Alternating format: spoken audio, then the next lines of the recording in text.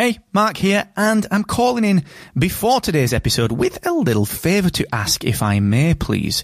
You see, today I'm changing the format of the Podcast Accelerator. I'm trialling a longer form deep dive episode, real specific actionable takeaways, and introducing my recommended podcast tool of the week. Now, the format is ever so slightly different. It is a little bit longer, and during this episode, which is a huge, deep dive, massive piece of free podcast education, during this episode, I'm going to break off for about 90 seconds to recommend a podcasting tool that I think will help you. And at the end, stick around, because there's a new section at the end, which is 3 actionable takeaways that you can implement today based on today's deep dive.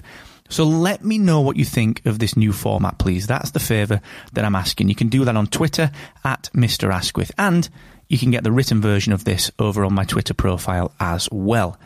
Once again, that's at Mr. Asquith, and enjoy this episode of the Podcast Accelerator.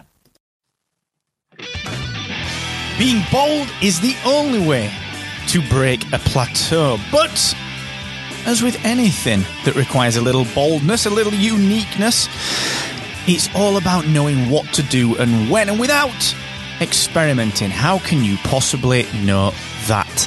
Let's talk about experimenting with your podcast today here on the Podcast Accelerator. I'm your host, Mark Asquith, CEO and co-founder of Captivate.fm, the world's only growth-oriented podcast host. When actually, we also not only focus on growth, but we focus on tech innovation, which is why last week we introduced our audio monetization and integration engine. We call it Amy.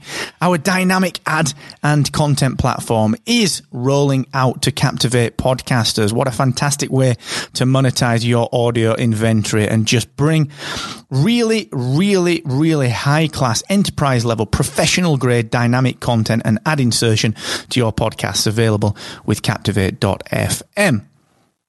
Also, look, you know me. This is not dynamically inserted. This is what we call baked in, all right? This is baked in.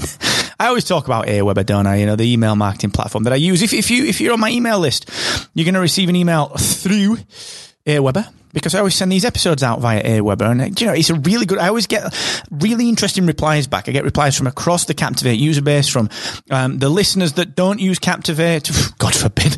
I get listeners just all over the world replying to my email saying, "Marco, thank you for that," and you know, "Oh, can you talk about this? Can you talk about the other?"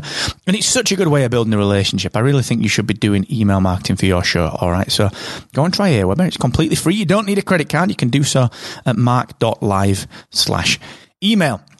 Right, you would be forgiven for thinking that I've been a little bit lazy over the last month or so with this podcast. Now, the podcast publishing here on the Podcast Accelerator has been a little bit slower than usual, dropping from once per week, which is what I usually do every Monday.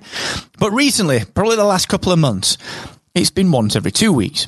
But I promise you, it hasn't been due to laziness. Okay? No, it hasn't, I promise. It's actually been due to a little bit of experimentation. I promise. This is like when I tried to get out and do my homework when I was a kid. I was like, Mom, this is experimenting with not doing homework. She's like, you're being lazy, Mark. Get it done. Okay, this is not that, I promise. So, what have I been doing and why? Well, look, a few weeks ago, actually back in September, which is crazy. How are we in November now? If you listen to this live, if you're listening to this as part of the back catalogue, I don't know when you're listening, but, you know, happy November. I don't know how the heck we're in November now, right?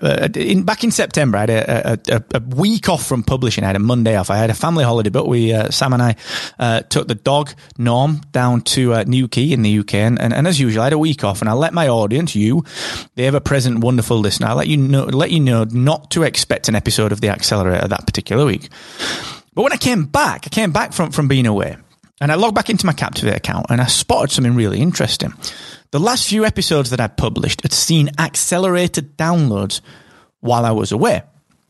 So I didn't publish on that Monday, but during the week that I was off, the episodes that I'd published prior to being away had seen those accelerated downloads. It was weird. So I fired up Captivate's analytics.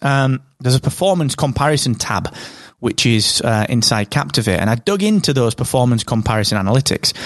And what was happening was that my previous few episodes were receiving steadily increased traffic over a more sustained period of time. They were receiving steadily increased traffic over a more sustained period of time, i.e., new people discovering this show were downloading the more recent episodes, plural, rather than just digesting the new episode, singular, that I'd have put out on it on the Monday that I was away. So they were essentially coming to the feed, seeing some episodes, seeing that one hadn't been released and thinking, well, I'll listen to the back catalogue. So what they weren't doing is they weren't just bouncing. Okay, so I figured I'll test it out a little bit. So when I got back from holiday, over the course of the next 6 weeks, I released 3 episodes instead of 6. Remember, I normally release on a Monday, but I didn't. I did it every other Monday. So I released 3 episodes within 6 weeks instead of 6. And to my surprise, that trend continued.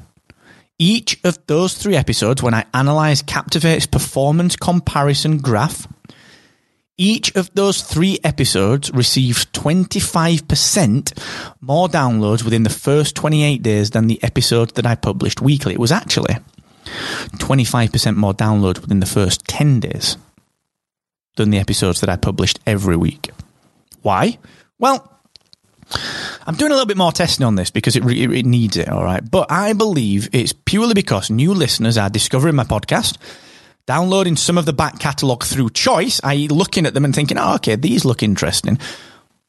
They're listening to them and they're downloading them and they're enjoying them instead of just looking at the latest episode, getting that because it's the latest one and then leaving. Now, what's really curious about this as well is that I didn't do any more marketing on these episodes. Honestly, not a thing extra, because I had a really good science teacher at school and he said, you've got to have your method.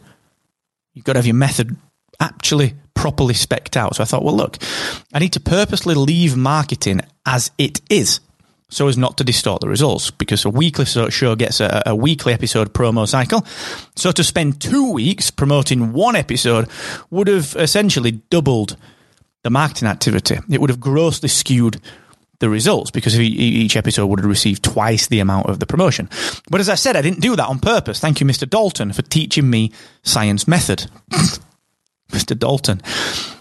I just did my usual email for those episodes, like the one that I've sent today, and I did a few little tweets. That was it. There was nothing extra. All right, but the numbers still went up on an episode-by-episode basis. And it's really interesting. And the reason it's interesting is, well, because so many podcasters focus on the number of monthly downloads as a measure of success. But honestly, that's the wrong number in my view, and in a view that's supported by a lot of people in podcasting. And sure, that monthly download number is a nice big number that makes us all feel great about our show. But it's not really a measure of our audience. It's a measure of the activity across all of our catalogue. So that's different. And it's why, actually, this reasoning is why sponsors look at the number of downloads that an episode receives within 28 days of its release, because that's a better indicator of the number of people listening to your podcast and a better indicator of your audience size. So during this experiment, my monthly numbers dropped because my audience wasn't receiving 6 new episodes during that period, and so my show didn't get the usual weekly spike every Monday for 6 weeks. But my real audience size, aka the number of people that come and tune into the show, seemed to increase, which of course is a much better success metric than those big total monthly downloads. Would I have had the same audience growth without running this experiment? Honestly, I don't know. Maybe. After all, the number of new people coming to the show during any given period, I mean, that doesn't seem to correlate to the frequency of episode releases. But having said that, I can't prove that it doesn't correlate either. I can't. Right now, I can't. So I'm doing more testing on this. Maybe I'll publish weekly. Maybe I'll have a few weeks where I stagger it. I'm not sure yet. I'll let you know, because that's what we should do. Always let our listeners know. I'm working on it. It's a live experiment, all right? So what I want you to take away from this today is this. Don't be afraid to mix things up with your podcast, all right? Some people would have told me off for not being consistent. Mark, you're not consistent every week. All right. Cheers. But some of the best marketing results in anything, any walk of life, any business, any brand, any content, any media, some of the very best marketing results in anything come from the unexpected. And spotting something unexpected is a skill unto itself. So I want you to remember that. If you see something in your analytics, or if you have something that you'd like to try, do it. Be bold and experiment with your podcast, because to paraphrase our good friend Mr. Albert Einstein, you will not get any different results by always doing things the same way. Remember, sure, tell your audience what you're planning, all right? They're your main concern when it comes to your podcast, because without them, you're talking into the ether. I'm talking to no one here if I have no audience. So treat your audience with respect. Let them know what you're doing, all right? But understand, too, that the real fans amongst the audience will be there no matter what. They give you the permission to try things and to be creative with your experiments. So what are you going to try first? Let me know on Twitter, all right? mark.live/Twitter. What are you going to try? What are you going to experiment with? Or, indeed, if you are on the email list, hit reply and let me know. What are you going to try first? Until the next time, thanks for joining me. Keep on captivating.